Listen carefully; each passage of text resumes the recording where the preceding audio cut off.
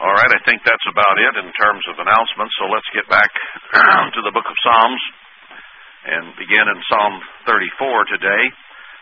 We came down finishing in chapter 33 last time, the parting thought there being that we should not trust in war chariots and military horses, but trust in God who is able to save us from death and to keep us alive in famine, as it says in verse 9. And then that we rejoice in Him because we've trusted in His holy name. So it's a call to faith, a call to trust in God.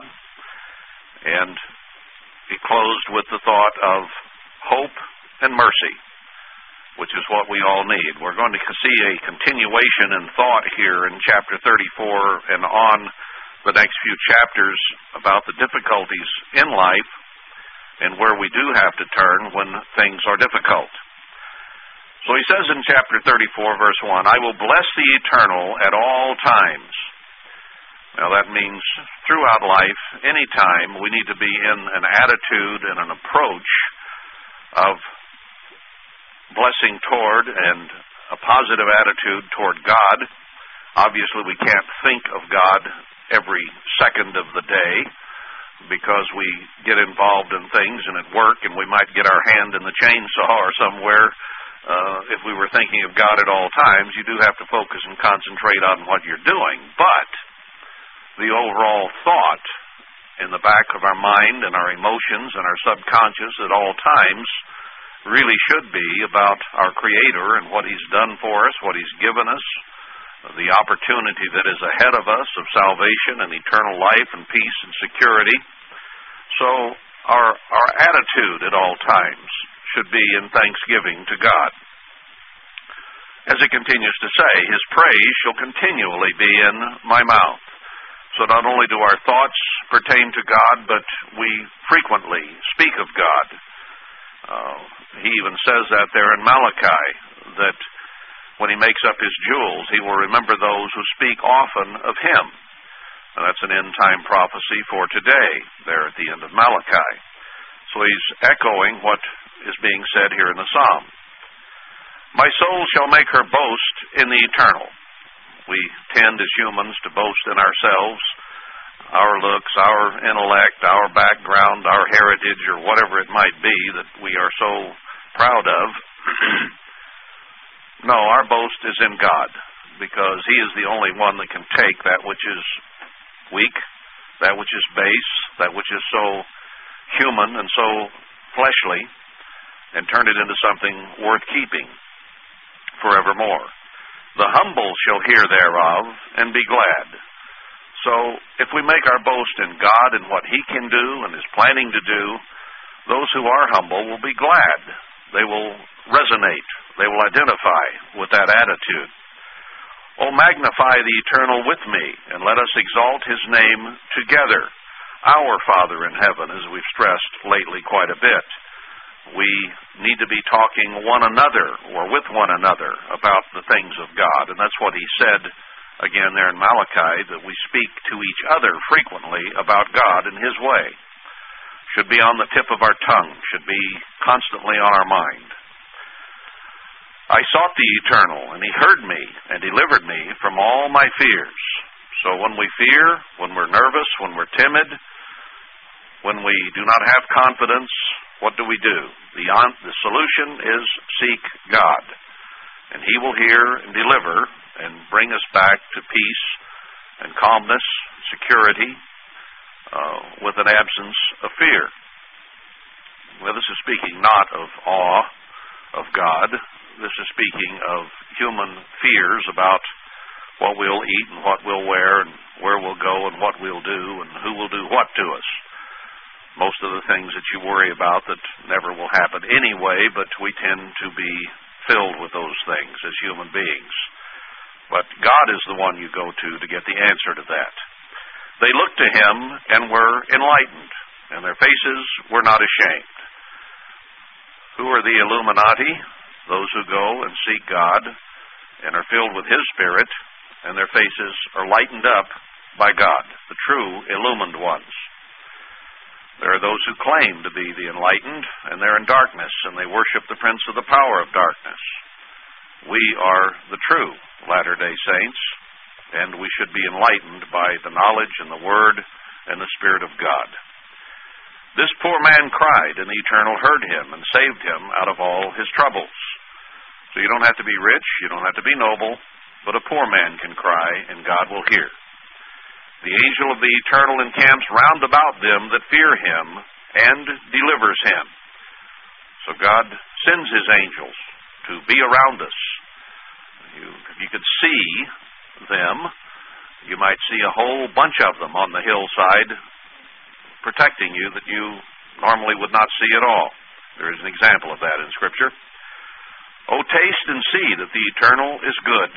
Blessed is the man that trusts in him. You can't stand back. You can't say, well, I know I wouldn't like that. You have to taste something to know whether you like it or not. Sometimes we're fearful of tasting things, or we're afraid we won't like it. When it comes to just something physical to eat, maybe, that we have never tried before, where some people will grab it and say, okay, I'll try that.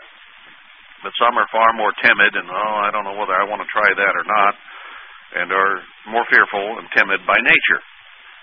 But he says, no matter who you are, poor man, those who have troubles, taste and see that God is good, and that you can begin to trust him, that you'll be blessed for it.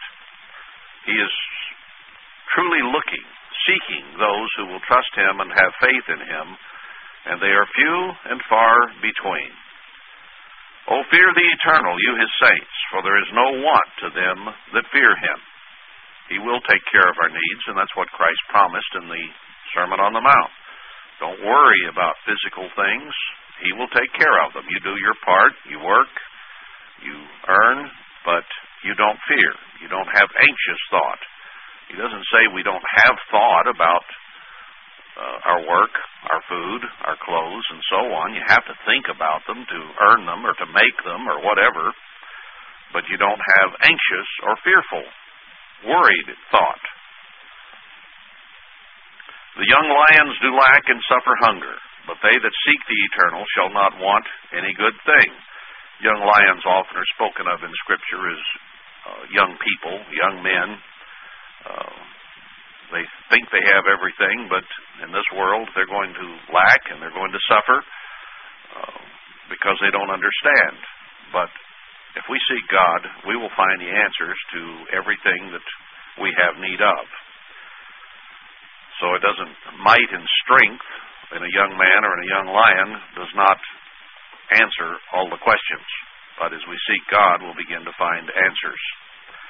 Come, you children, hearken to me. I will teach you the fear of the Eternal. Of course, that's the beginning of wisdom, as we know. You can't have wisdom without fearing God in his way. What man is he that desires life and loves many days, that he may see good? Who does that?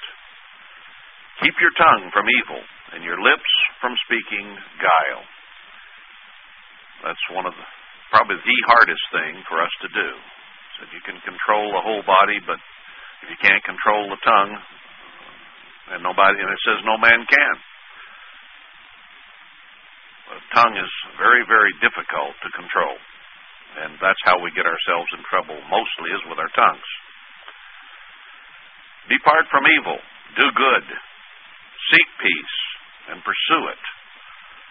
Peace is not something that comes automatically. It has to be pursued. It has to be worked at. War and contention between people is a natural state. I think I said that last week. It comes easily. It's easy to get crossways with each other. It's easy to get upset, angry, ticked off, whatever, with someone else. And we have to look for and seek peace. It will not come to us automatically. You have to make peace, as he says again in Matthew 5. It is not a natural state. War is. Whether it be our spiritual lives and our friends and family and in God's church, or whether it be between nations. That is human, it is natural, it is carnal, it is the works of the flesh which prevail upon this earth. That's why he tells us don't have the works of the flesh. When we're fighting with someone, when we're angry at someone, when we won't speak to someone, or we're icy about it if we do, then we have a problem. And we cannot expect them to solve it.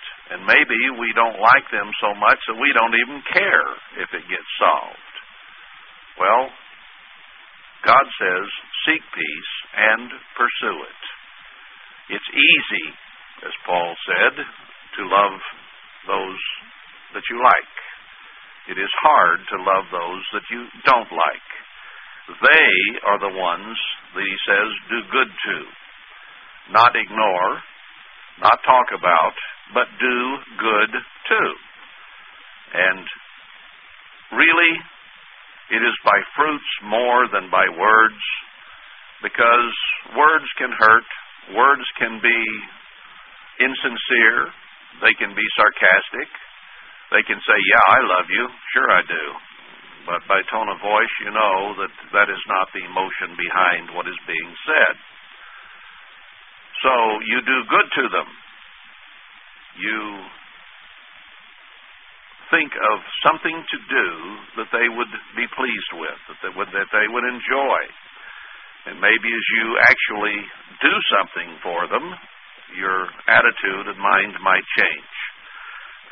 Remember that God did never bless Job until he prayed for his friends. That was one of the keys to Job's turnaround. There about chapter 42 or wherever it is right in there. I think it's the last chapter, where he says he blessed Job again when he prayed for his friends. Instead of being in animosity against them or contending with them, he turned and earnestly, sincerely prayed for them. For their good, not for evil to come upon them, I think is implied very clearly. So peace does not come easy. He says, seek it, pursue it. The eyes of the Eternal are upon the righteous, and his ears are open to their cry. If we will live righteously, if we will set our hearts to serve God and to bless him at all times, and his praise be continually in our mouths, verse 1, then he says he will open his ears to our cry. The face of the Eternal is against them that do evil, to cut off the remembrance of them from the earth. Well, God is going to cut evil off the earth. And if we are evil, then we will be cut off with it. Therefore, we need to become righteous so that we're worth keeping. The righteous cry, and the Eternal hears and delivers them out of all their troubles. Well, the righteous are going to have troubles, and they cry out when they're in trouble. And then God says, I will deliver. So that teaches us to turn to God, is when we have trouble and turn to him, and he begins to deliver us in one way, form, or fashion at some time from our troubles. The Eternal is near to them that are of a broken heart, and save such as be of a contrite spirit. Blessed are the meek, they'll inherit the earth. Christ spoke these things through David in the Old Testament, and then he spoke them to his New Testament disciples very clearly there in that first teaching session on the mountain. All about the attitudes we ought to have. Now notice again a verse probably most of us memorized long, long ago and can quote and probably even know where it is, one of the memory scriptures. Many are the afflictions of the righteous, but the Eternal delivers him out of them all. So if we are to be righteous, if we are to serve God, we are going to have afflictions. It's part of the territory. It comes with the territory. It's part of the job. Because everything in this world that Satan does and the mankind does is aimed against God and aimed against his way. So if we try to do that which is right and good, we are going upstream against everything around us. And that creates affliction, it creates trouble, it creates conflict. So we will have many afflictions as we try to serve God. Straight and narrow is the way, hard is the gate. He keeps all his bones, not one of them is broken. God looks over us. If he counts our hair, he watches our bones. Now, that doesn't mean that once in a while we might not break a physical bone, but the spiritual meaning here is that God is going to take care of us, and we don't have to worry. Evil shall slay the wicked, and they that hate the righteous shall be desolate. Now, that is a prophecy. It isn't a thing of the past. Shall is used here, speaking of the future. They shall slay the wicked, and they shall be desolate. But they're not yet. They still seem to prosper around us. The Eternal redeems the soul of his servants, and none of them that trust in him shall be desolate. So the world is getting their reward. They want the things of the flesh, and Satan has provided those things for people in this world, and they have no desire, truly, to seek God. But God offers us something better, not just physical pleasures on this earth, but eternal life in peace and security and in loving relationships forevermore. We will not wind up desolate. We will wind up peace and safety and happiness. All right, Psalm 35, plead my cause, O Eternal, with them that strive with me. Fight against them that fight against me. Now bear in mind again that many of the feelings, the emotions that were expressed here by the psalmist were things that Christ himself thought, and that David himself experienced, even as we experience them. But Christ did them in a greater way, and he mentions perfection and various things here, and not having sin. Well, that has to be of Christ directly, because we know David had sin, and so do we. But we're trying to be like Christ. We're trying to be like God, even as David tried, but he fell short. But Christ looked to his Father in heaven to plead his cause. Remember when he was tortured, when he was killed, he uttered not a word. He just took it like a sheep and left his life in God's hands. And God let him die, but then he resurrected him. And he will eventually, sooner or later, let us die, but then he will resurrect us as well. So we look to him to plead our cause. With them that strive with me, fight against them that fight against me. Well, Satan and his demons were the biggest enemy Christ had, and certainly they are the biggest enemy we have. We do not see them, but it says that Satan accuses us daily. It says that our fight is against principalities and powers of the air that we don't see, but they are fighting against us. And Satan is working through the minds of men to create all kinds of temptations for us that will lead us from God. So we do have a fight on our hands. Take hold of shield and buckler and stand up for my help. And in Ephesians, Paul does say that we're to take the helmet of salvation, the shield of faith, and so on. Those are the spiritual tools that we need for warfare. Draw out also the spear, the word of God, and stop the way against them that persecute me. Say to my soul, I am your salvation. The spear, the sword, those are our offensive weapons. The rest are for protection.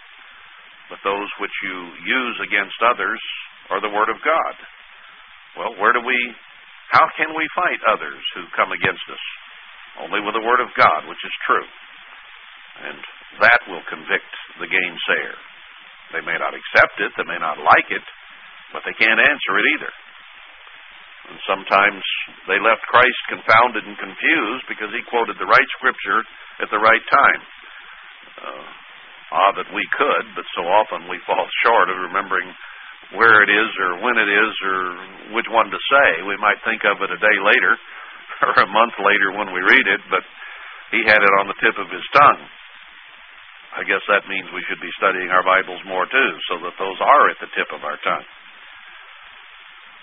Even if you don't know exactly where it is, you might remember what it says, and that's what counts. So he asks that God draw out his word against those that persecute him. Say to my soul, I am your salvation. Let them be confounded and put to shame that seek after my soul. Let them be turned back and brought to confusion that devise my hurt. And I suspect that those who crucified Christ were very confounded and confused when they saw him walking the earth again through the streets of Jerusalem. Let them be as chaff before the wind, and let the angel of the eternal chase them. Let their way be dark and slippery, and let the angel of the eternal persecute them. So whether it be mankind as enemy or the demonic world, God can chase them away. And we ask him to rebuke them from us, do we not, when we sense that there might be a demonic presence or thought that comes to mind. For without cause have they hid for me their net in a pit, which without cause they have digged for my soul. Now, I don't think you could say that of David. In some respects, he was trying to obey God, but they had things they could bring, railing accusations against him because of things in his life that were not yet what they ought to be. But Christ never did. So this is a prophecy even more directly of Christ than it was of David, who wrote this. Let destruction come upon him unaware, and let his net that he has hid catch himself. Into that very destruction let him fall. So all the machinations of mankind failed against Christ, and ultimately, if we're on God's side, and he then therefore is on our side, their attempt at destruction against us will fail. It'll fall. He will protect those who will trust in him. And my soul shall be joyful in the eternal. It shall rejoice in his salvation. We look forward to him saving us, physically and spiritually. And when it happens, we will rejoice. All my bones shall say, Eternal, who is like you, which delivers the poor from him that is too strong for him? Yes, the poor and the needy from him that spoils him. Even on a physical level. Look at the New World Order, the beast power, and they will have the whole world worshiping them. They will have all the power physically and militarily in the world. But if we flee and are accounted worthy to escape what they are bringing against us, which will be death, we will rejoice when we escape to a place where God will protect. And all your bones are going to rejoice at that time. False witnesses did rise up. They laid to my charge things that I knew not. That would be Christ ultimately. They rewarded me evil for good, to the spoiling of my soul. He never did anything but good, and was rewarded with evil. But as for me, when they were sick, my clothing was sackcloth. I humbled my soul with fasting, and my prayer returned into my own bosom. So, what did Christ do? He had enemies around. He healed the sick. He walked in humility, not in pride. He kept himself humble with fasting and prayer. And it was within himself. They weren't going to listen to him, but it returned to his own bosom. I behaved myself as though he had been my friend or brother. So those who came and wanted to hurt him, he behaved himself toward them as though they had been friend or brother. I bowed down heavily as one that mourns for his mother. Now, we can be very close to our mothers in many cases. And he said when he had those who were against him, he treated them like a friend or a brother or a mother. And if we could only treat those that we think despitefully use us and persecute us as mothers, brothers, and so on. That's what we're called on to do. The church is our spiritual family. Our brothers and our sisters should be closer than our blood brothers and sisters. Christ made that point very clearly when he said, these who are seeking spiritual help and assistance are my brothers and sisters, and my physical mom and brothers and sisters have got to wait outside because I'm taking care of these first. Have we reached the point where we would treat our brothers and sisters and spiritual mothers as kindly, as gently, as lovingly as we do our physical families? If we don't, then we have some growing to do until we can come to that point And not just the ones, as I said earlier, that we like, but those that we have contentions with. We have to solve that. We have to seek peace, pursue it, not sit back and stay away from it. We have to fix relationships when they break. Will they break? Yes, they will. Will they be tested? Yes, they will. What will we do about it? Will we allow it to be twisted, stretched, broken, or will we fix it? But in my adversity, they rejoiced and gathered themselves together. It doesn't matter. They can rejoice against us. They can be mad at us. They can hate us. But we are to do good to those that despitefully use us and persecute us, whether it's valid or whether it is invalid. Boy, can we get upset when we think we're falsely accused. Oh, can we get angry? Well, we're not supposed to. Every accusation that was ever pointed at Christ was a false accusation. Every last one. And he took it with patience, with mercy, and with love toward those who were doing it. Forgive them, Father. They don't even know what they're doing. He would even forgive those who do know what they're doing. He would ask them to repent. Yes, the abjects gathered themselves together against me, and I knew it not. They did tear me, and ceased not. I didn't pay any attention to it. In other words, I knew it not. Well, it was happening, but he knew it not. He didn't let it upset him. He didn't get angry. He didn't bite back. He just went on as if it were not happening. They tore me, and they wouldn't quit. With hypocritical mockers in feast, they gnashed upon me with their teeth. Lord, how long will you look on? Rescue my soul from their destructions, my darling or my only one from the lions. The David is a derivative of the word darling or only one. So he didn't try to answer it himself, and Christ certainly didn't, but he said, how long, Father, will you put up with this? Please take care of me. I will give you thanks in the great congregation. I will praise you among much people. So when God does help us, when he does deliver us, we're supposed to spread that. We're supposed to tell that.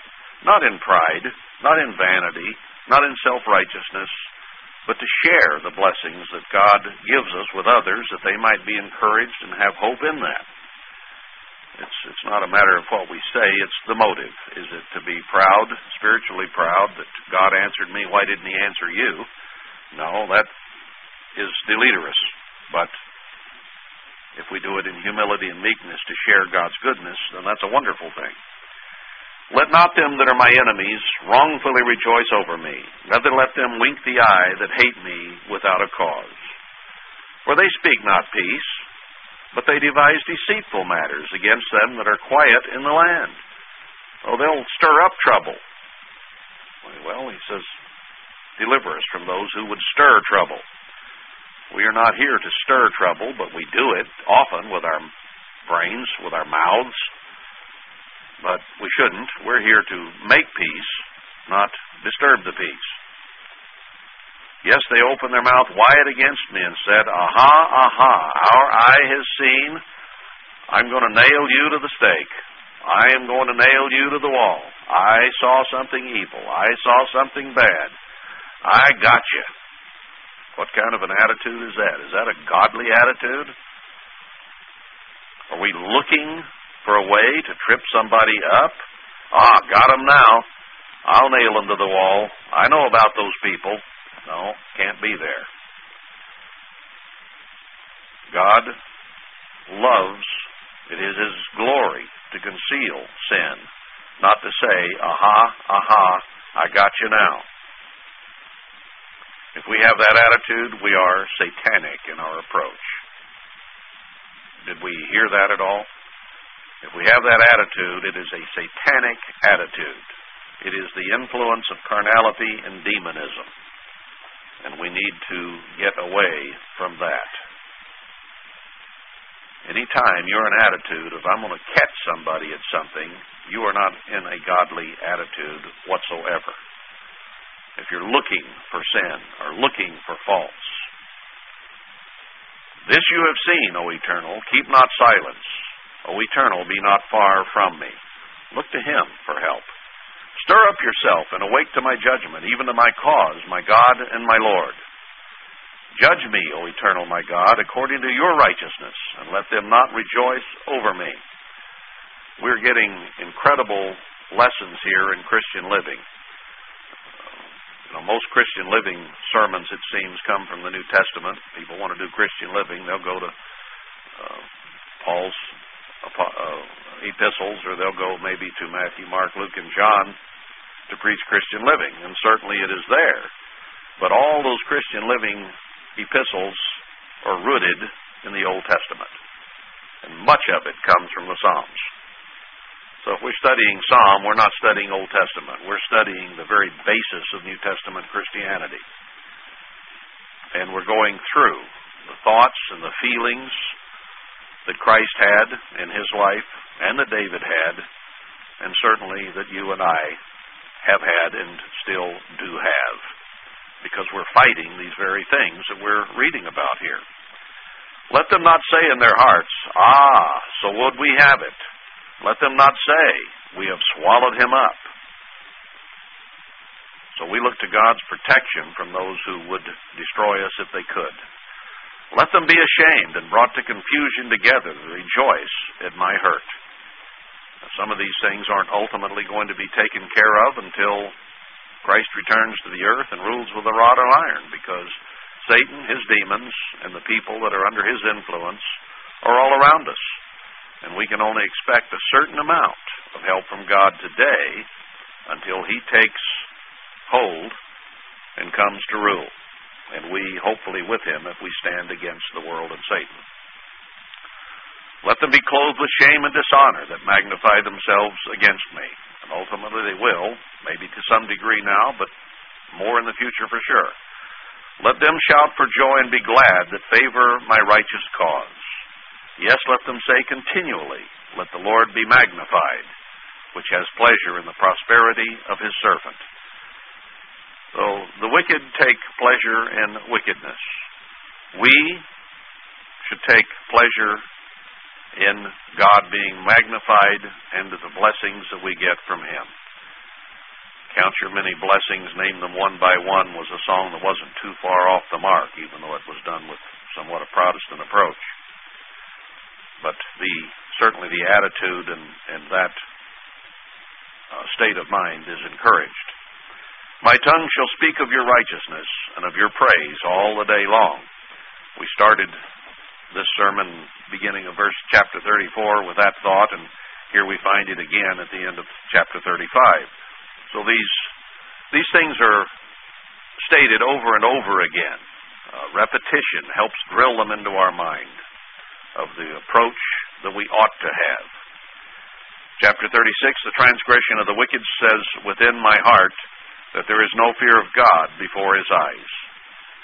God, he's too old, he's gone away, he doesn't pay any attention, we're going to get away with this. They don't fear God.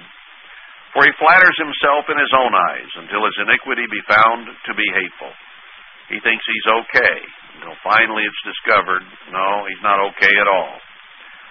The word of his mouth, or words of his mouth, are iniquity and deceit. He has left off to be wise and to do good. Doing good and being wise is not easy. It's easy to be full of iniquity and deceit. He devises mischief on his bed. He sets himself in a way that is not good. He abhors not evil, gets used to it, and lives in it. Your mercy, O Eternal, is in the heavens. So he contrasts the way of the world and the way of natural, normal human thinking. And your faithfulness reaches to the clouds. So it's bigger than man's attitudes, and it will overcome the evil attitudes eventually. Your righteousness is like great mountains. Your judgments are a great deep, O Eternal. God did not make His judgments hastily. He did not make them frivolously. He had thought them through very deeply, and if we live by His judgments, by the way He thinks, things will go well. If we go against them, then things will ultimately not go well, even as they are not ultimately going well for this world. We thought we had built a wonderful society in this country, and it is contrary to God for the most part, and it's just about to be destroyed. O Eternal, You preserve man and beast. How excellent is Your loving kindness, O God. Therefore the children of men put their trust under the shadow of Your wings. I might add to that, not very many do. But if we can recognize how excellent He is, and how kind and loving and gentle He is, then we will put our trust under Him and accept His protection. They shall be abundantly satisfied with the fatness of Your house, and You shall make them drink of the river of Your pleasure. He's going to have a river come out from under His throne, and it's going to bring peace, safety, security in the way of God with it, and heal the nations. Not just the soil, but the attitudes of people. For with You is the fountain of life. People have spent a lot of time and money looking for the fountain of youth or fountain of life. God has it. In Your light shall we see light. There's where we're going to see what other people cannot see. Seek His light, and we will be enlightened. O continue Your loving kindness to them that know You, and Your righteousness to the upright in heart. Let not the foot of pride come against me, and let not the hand of the wicked remove me. There are the workers of iniquity fallen. They are cast down and shall not be able to arise. This world is increasingly against the ways of God, and it will become a death penalty at some point to even keep the Sabbath.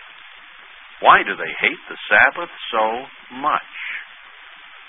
Out of all the commands of God, they'll say they're done away, but if they do say that they're in effect, you don't kill and lie and steal and so on, and that that's good, and that you should obey God and you should worship Him and not have idols, they'll say those things. And they'll agree with you even though they will say the law is done away with, they'll still say the rest of them are good till you come to the Sabbath. That is the test commandment. They hate the Sabbath. Well, why? Because it pictures the kingdom of God. Every week, every seventh day, we go through in symbolism, the millennium. Hebrews 4 makes it very clear that the Sabbath, the weekly Sabbath, pictures the 1,000-year reign of Christ, the 7th 1,000-year of man's experience on this earth. And they do not want to look to Christ's rule. They do not want to look at His kingdom. They do not want to see the symbolism that is involved there. And even if they don't understand what the Sabbath means, they just have a natural aversion to it. They hate it. I think that Herbert Armstrong was probably right. There are those who say, well, Adam and Eve probably lived in the garden for years before they sinned. I doubt it. Satan is an opportunist. And the whole context back there is that God had just told them, stay away from that tree. You can do this and you can do that. His instruction was fresh, and I think probably Sunday morning is exactly when Satan first approached them and deceived them. First day of the week. And that has been man's day since, and Satan's day since. God's day is the seventh.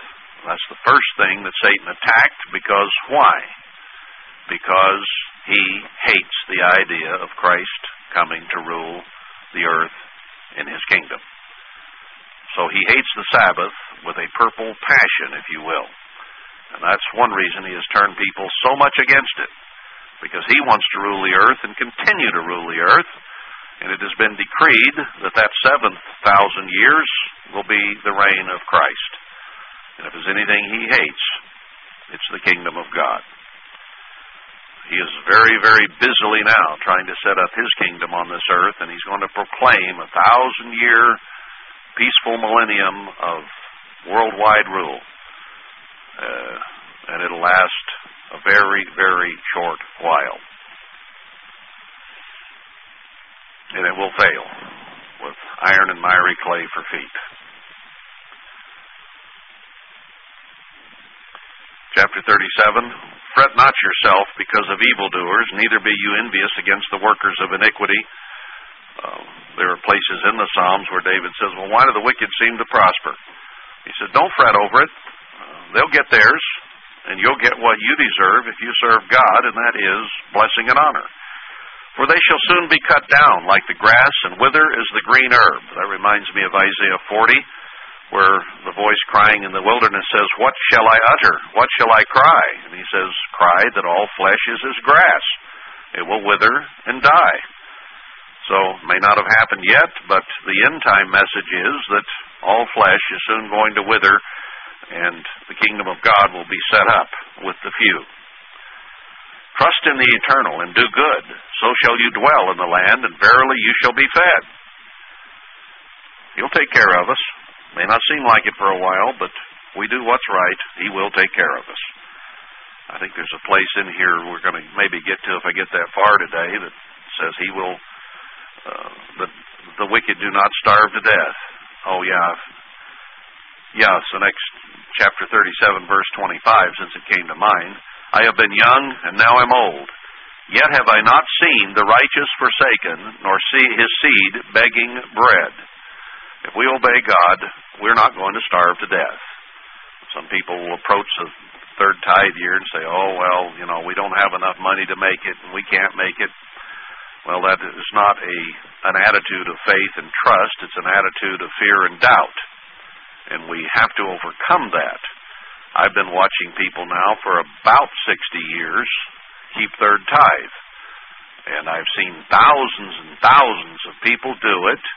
I've heard their stories. And I have never, ever yet seen anybody in God's church starve to death. It has not happened in this age whatsoever. And it will not so long as we obey God. Things may seem tough at times. Things may seem hard. But a great preponderance of those whose stories I have heard about third tithe were that they couldn't see it on paper, but it happened.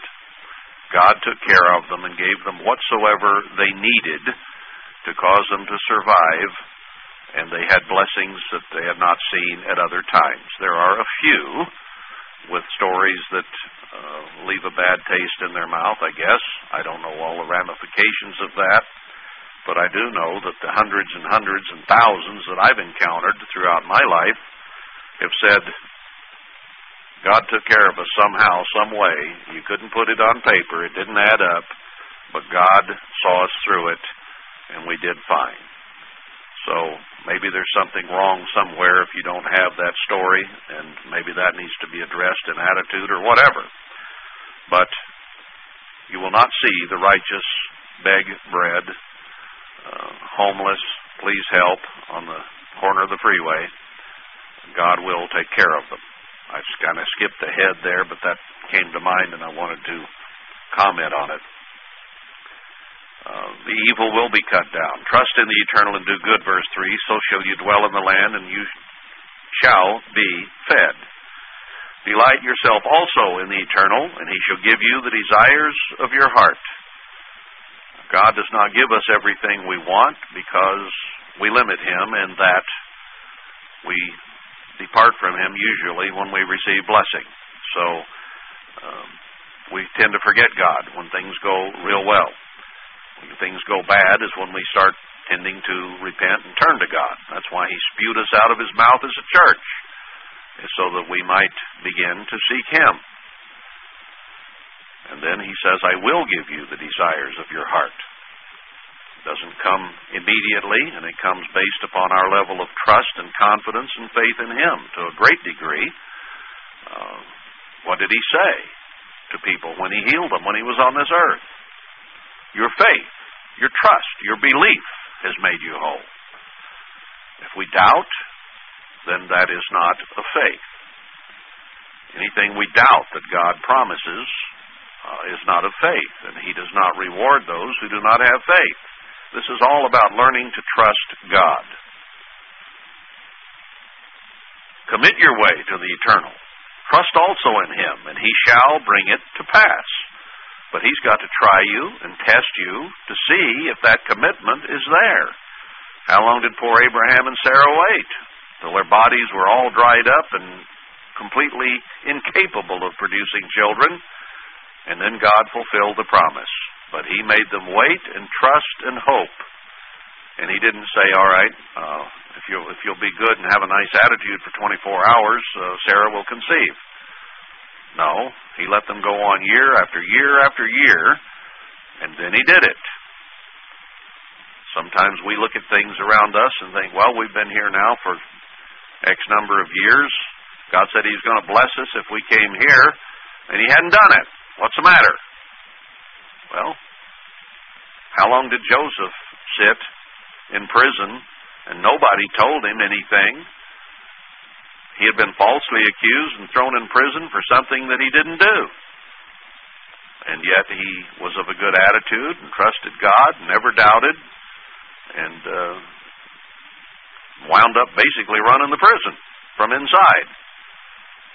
When it was time, God blessed him for his patience, for his waiting, for his trust. Same with Abraham and Isaac, who was the one that was to be killed in that case. And he had a trust and a faith in God, and he was delivered from his father's knife. Not so Christ. He fell under the knife. He died. His blood ran out. But his Father saved him in the long run. God will bring it to pass if we trust Him, if we do have faith. And He shall bring forth your righteousness as the light, and your judgment as the noonday. That which we suffer individually, painfully, personally, is going to be brought out in the light. He says to pray quietly in our closet in the New Testament, the Sermon on the Mount, and God will reward us openly. Where did He get that? Same attitude right here. Be silent, be still, don't be anxious, don't worry. God will take care of you, and until time is right, the whole world will see. Rest or wait in the eternal, and wait patiently for Him. Fret not yourself because of him who oppresses in his way, because of the man who brings wicked devices to pass. We see wickedness clamping down on this nation around us. He says, well, wait patiently for me. I will take care of you when crunch time comes. Cease from anger, forsake wrath. God tells us if a man is going to be angry, He says, have nothing to do with an angry man. Depart from, stay away from an angry man. So He tells us in our attitude to cease from anger and forsake wrath. Get it out of our system. Fret not yourself in any wise to do evil. So an angry, wrathful attitude is ungodly, and it has to go away. We need to be in a thankful, loving, trusting, patient, merciful attitude. So get rid of anger. Forsake it. And if others see an angry man, they are supposed to stay away from him so that that anger does not spread. We need to do that. For evildoers shall be cut off, but those that wait upon the eternal, they shall inherit the earth. Those who are patient, those who wait, who trust, will inherit the earth. Revelation 5:10. The righteous saints will inherit the earth. For yet a little while, and the wicked shall not be. God's going to take care of it. Yes, you shall diligently consider His place, and it shall not be. Well, wicked way is going to disappear. But the meek shall inherit the earth. Quoted again in Matthew 5, verse 5. And shall delight themselves in the abundance of peace. The wicked plots against the just and gnashes upon him with his teeth. If you do that which is right, you can guarantee people will grind their teeth and their attitudes at you. The Eternal shall laugh at him, for He sees that his day is coming. God will laugh at the wicked because He can fix it. The wicked have drawn out the sword and have bent their bow to cast down the poor and needy and to slay such as be of upright conduct. Their sword shall enter into their own heart, and their bows shall be broken. These are prophetic words about today. A little that a righteous man has is better than the riches of many wicked. If we live a God-fearing, righteous life, we may not have much physically, and we very well may not. We may even have a certain amount of want physically, but we're still better off than the wicked who have all kinds of money, because we can find peace, safety, security, and godly relationships with our brethren and with God Himself. And that makes us far better off. What's that song? I only found one rich man in 10 with a satisfied mind. Riches don't make you happy. You might think they do, but they won't. I've known quite a few wealthy people in my life, and I remember a lot of wealthy people who were not very happy people. It just doesn't bring you happiness. Happiness is a state of the mind, not of the pocketbook. For the arms of the wicked shall be broken, but the Eternal upholds the righteous. It's going to happen. So He says, cry here at the end time, that the wicked will wither as the grass. The Eternal knows the days of the upright, and their inheritance shall be forever. Well, He knows how old you are. He knows when you're going to die. He knows when you're going to live again, and your inheritance is forever. The meek shall inherit the earth. Abraham, Isaac, Jacob, Joseph, David, Rahab are going to inherit forever. They shall not be ashamed in the evil time, and in the days of famine they shall be satisfied. God tells us if we're accounted worthy to escape, we will have everything we need when He unbuckles His shield and His sword against the wicked. But the wicked shall perish, and the enemies of the Eternal shall be as the fat of lambs. They shall consume into smoke, they shall consume away. It's really easy to slay a lamb. They can't fight back, they're timid, they're weak, they're helpless. And that's the way God is against the world. They're helpless against His power. You know, if you go lion hunting, there's a certain amount of a percentage of risk that you will be eaten instead of, or be killed instead of kill, I guess I'm trying to say. But when it comes to lambs, God says all the enemies that He has are like lambs. They're helpless before His power. The wicked borrows and pays not again, but the righteous shows mercy and gives. He tells us not to be borrowers, but be lenders. We have to actually incorporate that into our lives.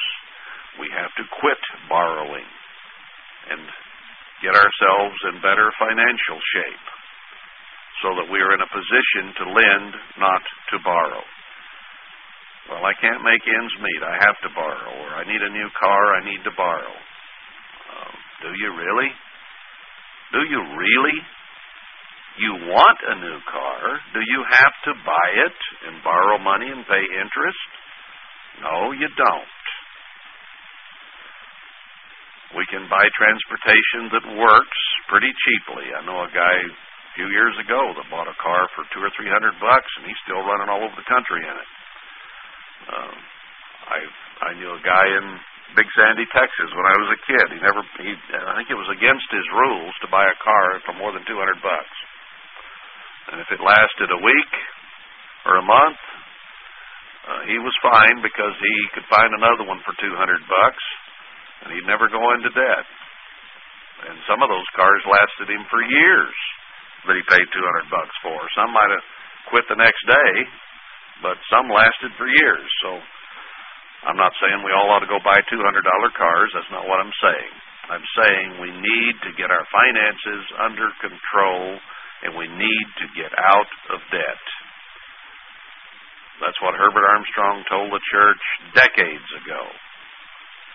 start living a simpler type of life and get out of debt. And we as spoiled, fat Americans ignored him. And now, when things are getting tougher and jobs are harder to find and pay scales are going down instead of up, we find ourselves still tied to credit cards and still tied to car payments and various things. That's not the way God wants us to live. We need to cut back, cut out, not buy, until we can get out of debt. You know, we think we have to have certain electronic gadgets. We have to have this, and we have to have that. You know, 100 years ago, nobody had any of that stuff. Not any of it. It didn't exist. Cell phones didn't exist until just a few years ago, and now everybody on earth has to have one. Do you have to have it? I doubt it. Well, we go ahead and reward ourselves with things that we think we want or need and are irresponsible. We have to have a vacation. We have to have a trip. We have to have this. We have to have that. We deserve it. No, we don't, and we don't have to have it. Now, I'm against cell phones and vacations. Not at all, and neither is God. But only if you can afford it. Only if you can pay your bills.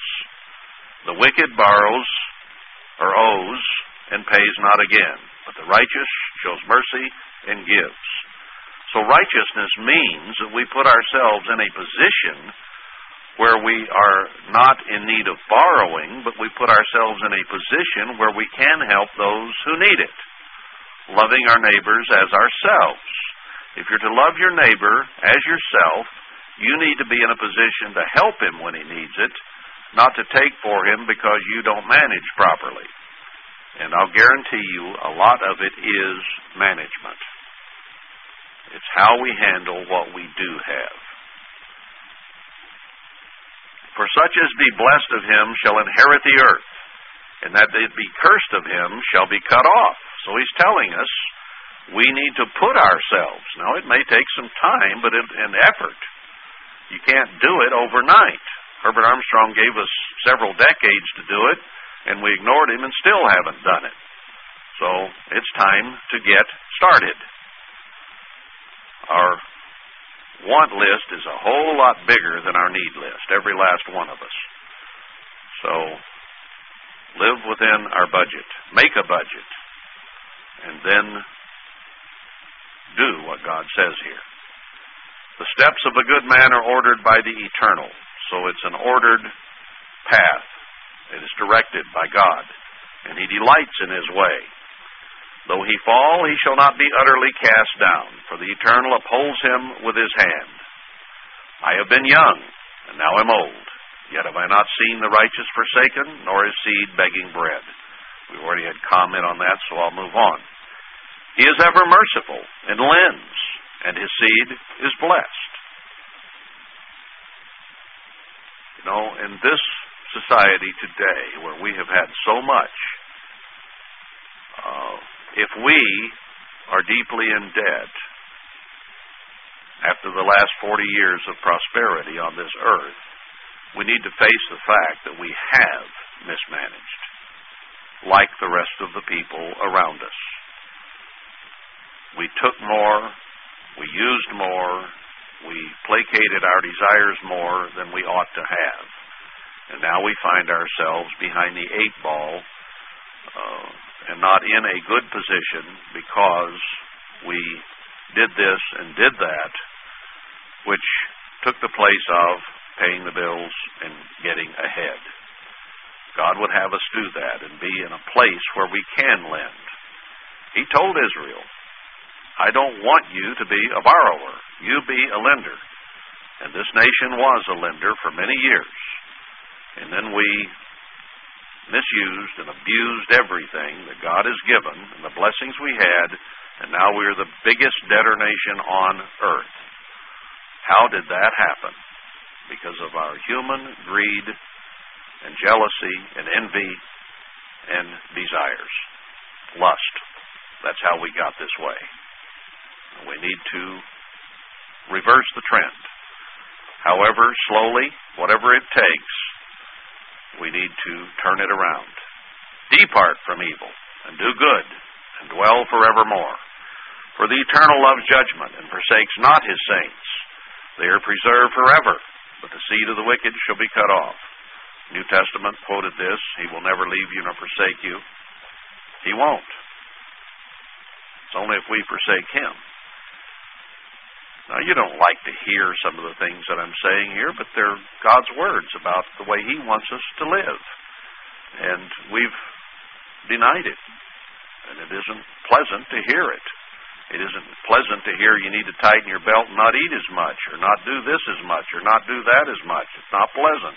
I understand that. But there's a place God wants us to be. There's a position in life he wants us to have. And we have to do whatever is necessary to get there. The mouth of the righteous, verse 36, speaks wisdom, and his tongue talks of judgment. The law of his God is in his heart. None of his steps shall slide. We dwell on God. The wicked watches the righteous and seeks to slay him. You may not have much physically, but if you have a good attitude, you have a right approach to life, and you're happy, the wicked doesn't like that. He's jealous of it. The Eternal will not leave him in his hand nor condemn him when he is judged. Wait on the Eternal and keep his way, and he shall exalt you to inherit the land. Sometimes it's difficult, but the inheritance is worth it. Look at the two sons. One stayed and worked. He inherited the land. The other was prodigal and ran off to do his thing. And he wound up not inheriting. He had fun for a while, and the other one didn't, but who came out on top in the long run? When the wicked are cut off, you shall see it. I have seen the wicked in great power, and spreading himself like a green bay tree. We've all seen that, haven't we? Yet he passed away, and lo, he was not. Yes, I sought him, but he could not be found. He'll go away sooner or later. Mark the upright, or the mature spiritually man, and behold the upright, for the end of that man is peace. But the transgressors shall be destroyed together. The end of the wicked shall be cut off. So it's not what is happening just today, this day, but what is going to be the end of the thing. You can see a movie that goes up and down and all kinds of bad things happen, but isn't it nice when it turns out they all lived happily ever after at the end? That's where we're headed, you know. We do what's good and right. It may go up and down a lot, but it'll all wind up good in the end. But the salvation of the righteous is of the Eternal. He is their strength in the time of trouble. And the Eternal shall help them and shall deliver them. He shall deliver them from the wicked and save them because they trust in him.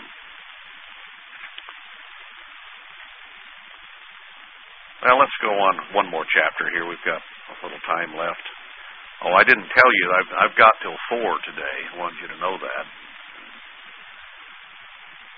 It's 13 till 4 here. Those of you in Anatov got about 2 more hours. O Eternal, rebuke me not in your wrath, neither chasten me in your hot displeasure. So, we will sin, we will have problems, and when we do, we don't want God's wrath upon us, do we? We plead for mercy, we plead for forgiveness, and we all have to do it. For your arrows stick fast in me, and your hand presses me sore. There is no soundness in my flesh because of your anger, neither is there any rest in my bones because of my sin. For my iniquities are gone over my head as a heavy burden. They are too heavy for me. My wounds stink and are corrupt because of my foolishness. This is a pretty sad plea here of someone who felt very, very guilty, as sometimes we do. And it hurts to know that God is going to have to chasten us and straighten us out. It's not an easy thing. There are those commentators who have thought maybe David had some horrible diseases here as he wrote this, or venereal disease, or whatever it may have been. I don't know that that was necessarily the case, but let's look at it as spiritual condition. If we're not what we ought to be, and we're putrefying and inside and aren't what we ought to be spiritually, and we've been foolish, then straightening that out and feeling God's displeasure at us is not a pleasant thing. Even as being puked out on the ground, as the church has been right now, is not a pleasant thing to consider. And yet, we have to do the repentance that is necessary to be wiped off, cleaned up, washed, and to smell good to God as sweet incense again. That's where He wants us to go. I am troubled. I am bowed down greatly. I go mourning all the day long. We can get depressed, discouraged, frustrated. For my loins are filled with a loathsome disease, and there is no soundness in my flesh. I am feeble and sore broken. Now, this could be Christ as well. He never did anything wrong. He was not spiritually diseased, but He took on our spiritual sins and our spiritual disease. He took on anything we are and ever have been upon Himself. So He felt this way as He hung on that stake, that the whole world was caving in on Him, that there was no soundness. He could tell all His bones as it's put in another place. Eternal, all my desire is before You, and my groaning is not hid from You. My heart pants, my strength fails. As for the light of my eyes, it also is gone from me. My God, why have You forsaken me? He felt all alone. He felt sick unto death, and then He died. My lovers and my friends stand aloof from my sore. My kinsmen stand afar off, even His disciples whom He loved. More than He loved His physical mother and His physical brothers and sisters, He loved His spiritual brethren greater, because the Spirit is thicker than blood. And what did they do? They denied Him. They stood far off. They ran from it. They also that seek after my life lay snares for me, and they that seek my heart speak mischievous things, and imagine deceits all the day long. He was accused of any and everything, and indeed, any and everything that any human being has ever done evil was laid upon Him. And He carried that guilt and died for our sins. But I, as a deaf man, heard not, and I was as a dumb man that opens not his mouth. He didn't speak. He didn't deny. Thus I was as a man that hears not, and in whose mouth are no reproofs. For in You, O Eternal, do I hope. You will hear, O Eternal, my God. He never gave up His trust, His faith in His Father. He felt forsaken, and He was, but only for a very short moment of death. In the next conscious second, He was alive again. For I said, hear me, lest otherwise they should rejoice over me. When my foot slips, they magnify themselves against me. Did He not say, if this cup can be taken from me, that's what I would want. Nevertheless, not my will, but Yours be done. For I am ready to fail, stumble, and fall, and my sorrow is continually before me. For I will declare my iniquity. I will be sorry for my sin. So even as He bore ours, we have to come before Him and repent of ours. But my enemies are lively, and they are strong. You know, when you try to fight this world and Satan, it's pretty lively. It's pretty strong. The pulls, the desires are there, and they are very, very strong and hard to fight. They that hate me wrongfully are multiplied. They also that render evil for good are my adversaries, because I follow the thing that good is. So Satan, the demons, the world, relatives, friends, will all be against us if we do what is right. Forsake me not, O Eternal, O my God, be not far from me. Make haste to help me, O Eternal, my salvation. So the words of Christ and the words of you and me, as we seek God and want to follow His ways. Well, let's stop there then for today. And we'll see you next time I speak.